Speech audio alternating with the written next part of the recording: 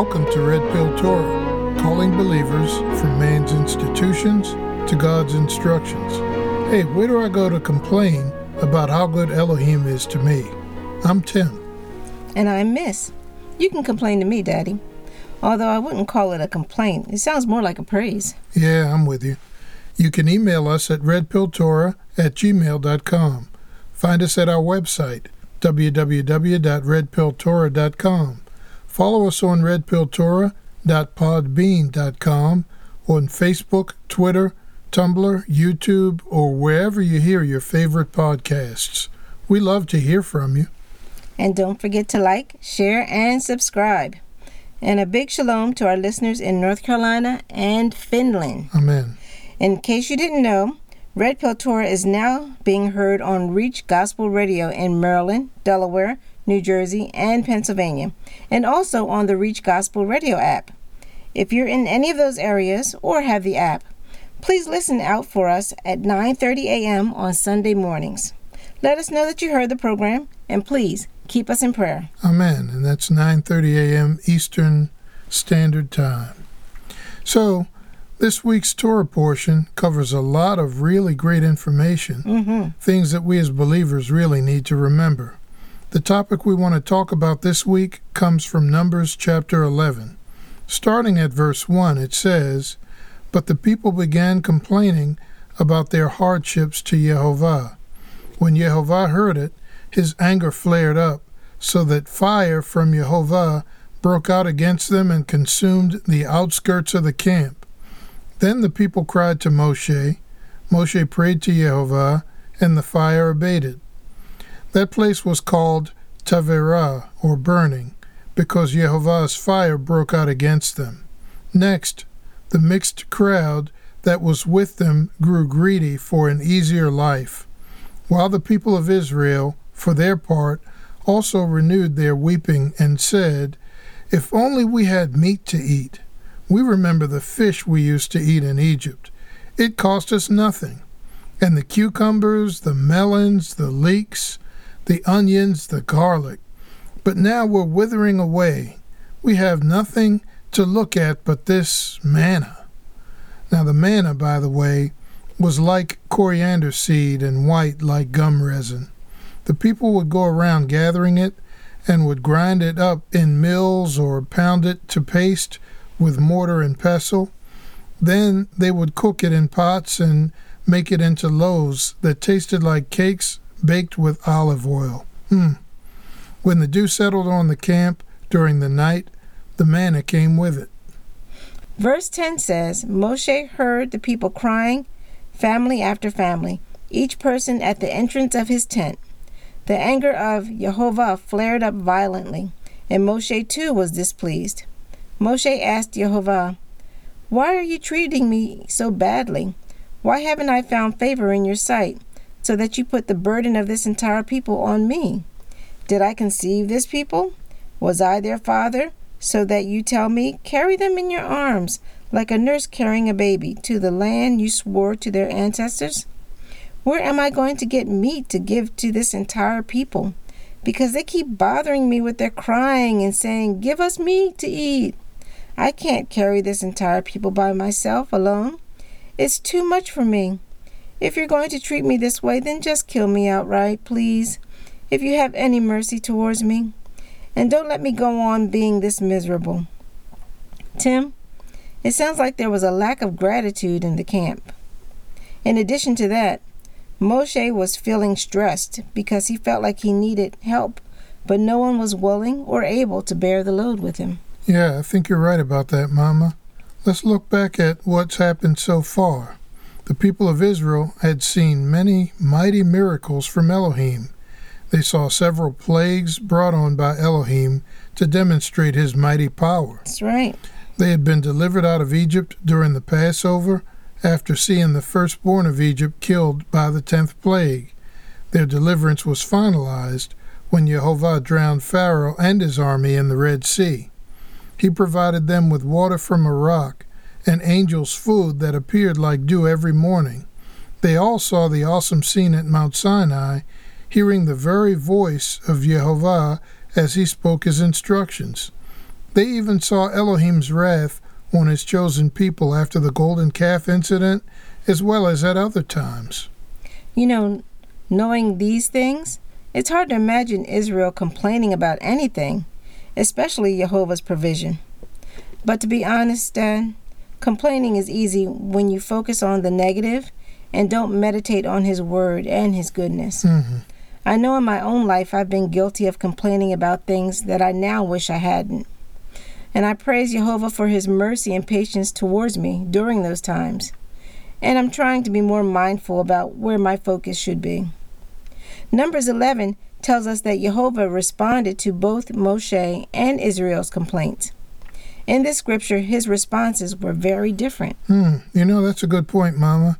He was very upset with the children of Israel, but he showed patience with Moshe. Why do you think that was? Well, the people were complaining to the open air, griping in a disrespectful way, and Elohim heard them. They weren't speaking directly to him, but more like disrespecting him indirectly, as if they believed he couldn't hear or do anything about it. When the people were at Mount Sinai on Shavuot, hearing the voice of Elohim frightened them. They told Moshe that they would rather that Elohim spoke to Moshe, and then Moshe could tell them what he said. It looks like they also didn't want to speak to him directly or acknowledge his goodness and might when they had a complaint. Moshe, on the other hand, spoke to Elohim directly and with great deference. Luke chapter 6, starting at verse 43, says, "For no good tree produces bad fruit, nor does a bad tree produce good fruit. Each tree is recognized by its own fruit. Figs aren't picked from thorn bushes, nor grapes from a briar patch. The good person produces good things from the store of good in his own heart, while the evil person produces evil things from the store of evil in his heart. For his mouth speaks what overflows from his heart." Okay, so Elohim's response to the complaints was different because the hearts of the people were not like Moshe's heart. Mm-hmm. The complaint of the people was more like scoffing, minimizing the deliverance of Elohim and assuming bad intent on his part. While they may not have said his name, it seems clear who they were talking about and who they were talking to. In effect, they were carrying Jehovah's name and reputation as if it were light or something of nominal value. Listeners, please check out our podcast, episode 30, The Second and Third Commandment. We go into detail about the third commandment and what it means to take Jehovah's name in vain.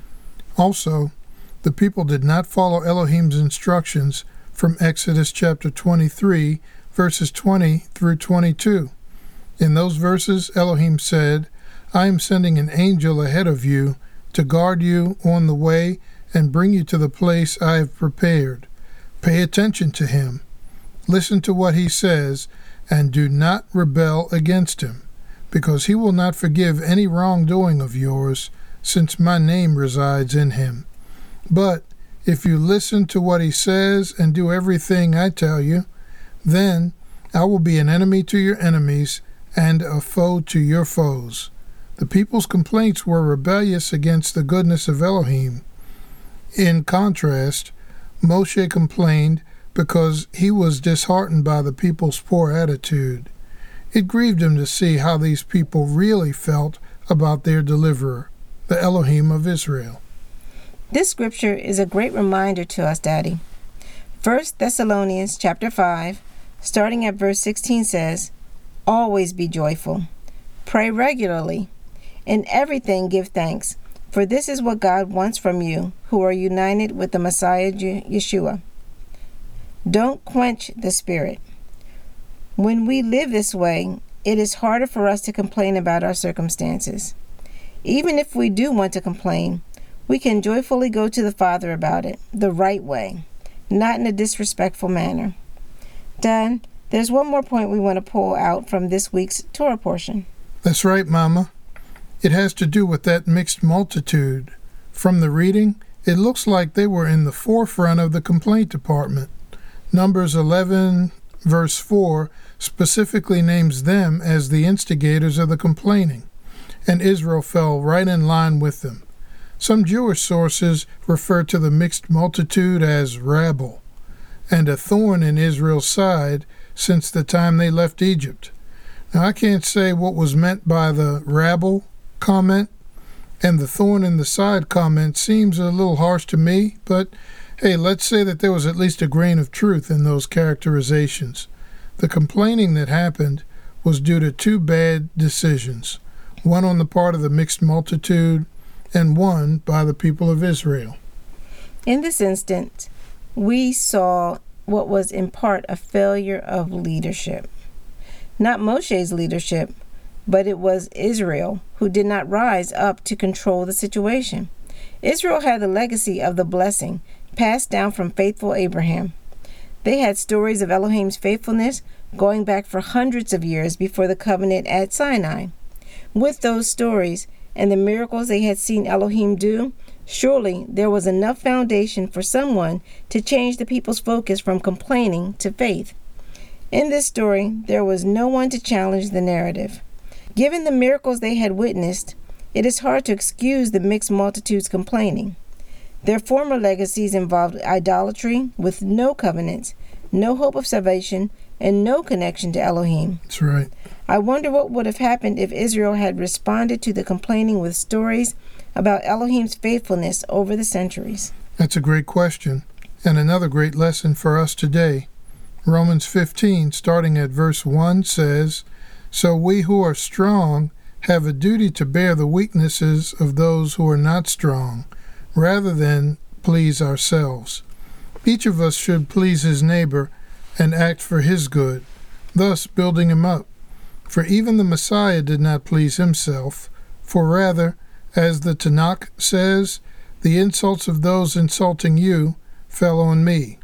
Everything written in the past was written to teach us, so that with the encouragement of the Scriptures we might patiently hold on to our hope."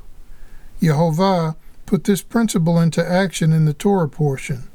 Numbers 11, starting at verse 16, says, "Yehovah said to Moshe, 'Bring me 70 of the leaders of Israel, people you recognize as leaders of the people and officers of theirs. Bring them to the tent of meeting, and have them stand there with you. I will come down and speak with you there, and I will take some of the spirit which rests on you and put it on them. Then they will carry the burden of the people along with you, so that you won't carry it yourself alone.'" So these same leaders, who didn't challenge the people's complaining, were given some of the spirit that Moshe had, enabling them to shoulder some of the burden of Moshe's leadership. Now they were empowered by Yehovah to lead, not just be recognized by the people of Israel. That makes a huge difference, Daddy. And it shows the great grace and mercy of Elohim. He gave Moshe some needed help, and he gave the leaders another chance and divine help in order to lead more effectively. Verse 26 mentions two leaders who were not present when the leaders met with Elohim and Moshe. Elohim put his spirit on them too. He's thorough in everything he does. So, what would you do if you discovered that the way you live your life and some of your beliefs were out of line with God's instructions? Would you take the blue pill and complain like everyone else about what's happening in the country and in the world? Or would you take the red pill, see the world from Elohim's righteous perspective, and speak directly to him with reverence and trust about the situations that grieve you? Only you can answer that question. We are on a journey, and our journey is not so different from Israel's journey. It is a blessing to have their example so well documented in the Scripture for teaching, rebuking, correcting, and training in righteousness. Well, that's it for today's podcast. Please go back and listen again to what was shared and talk about it with family and friends. Thanks for spending 15 or so minutes with us at Red Pill Torah, where you can handle the truth.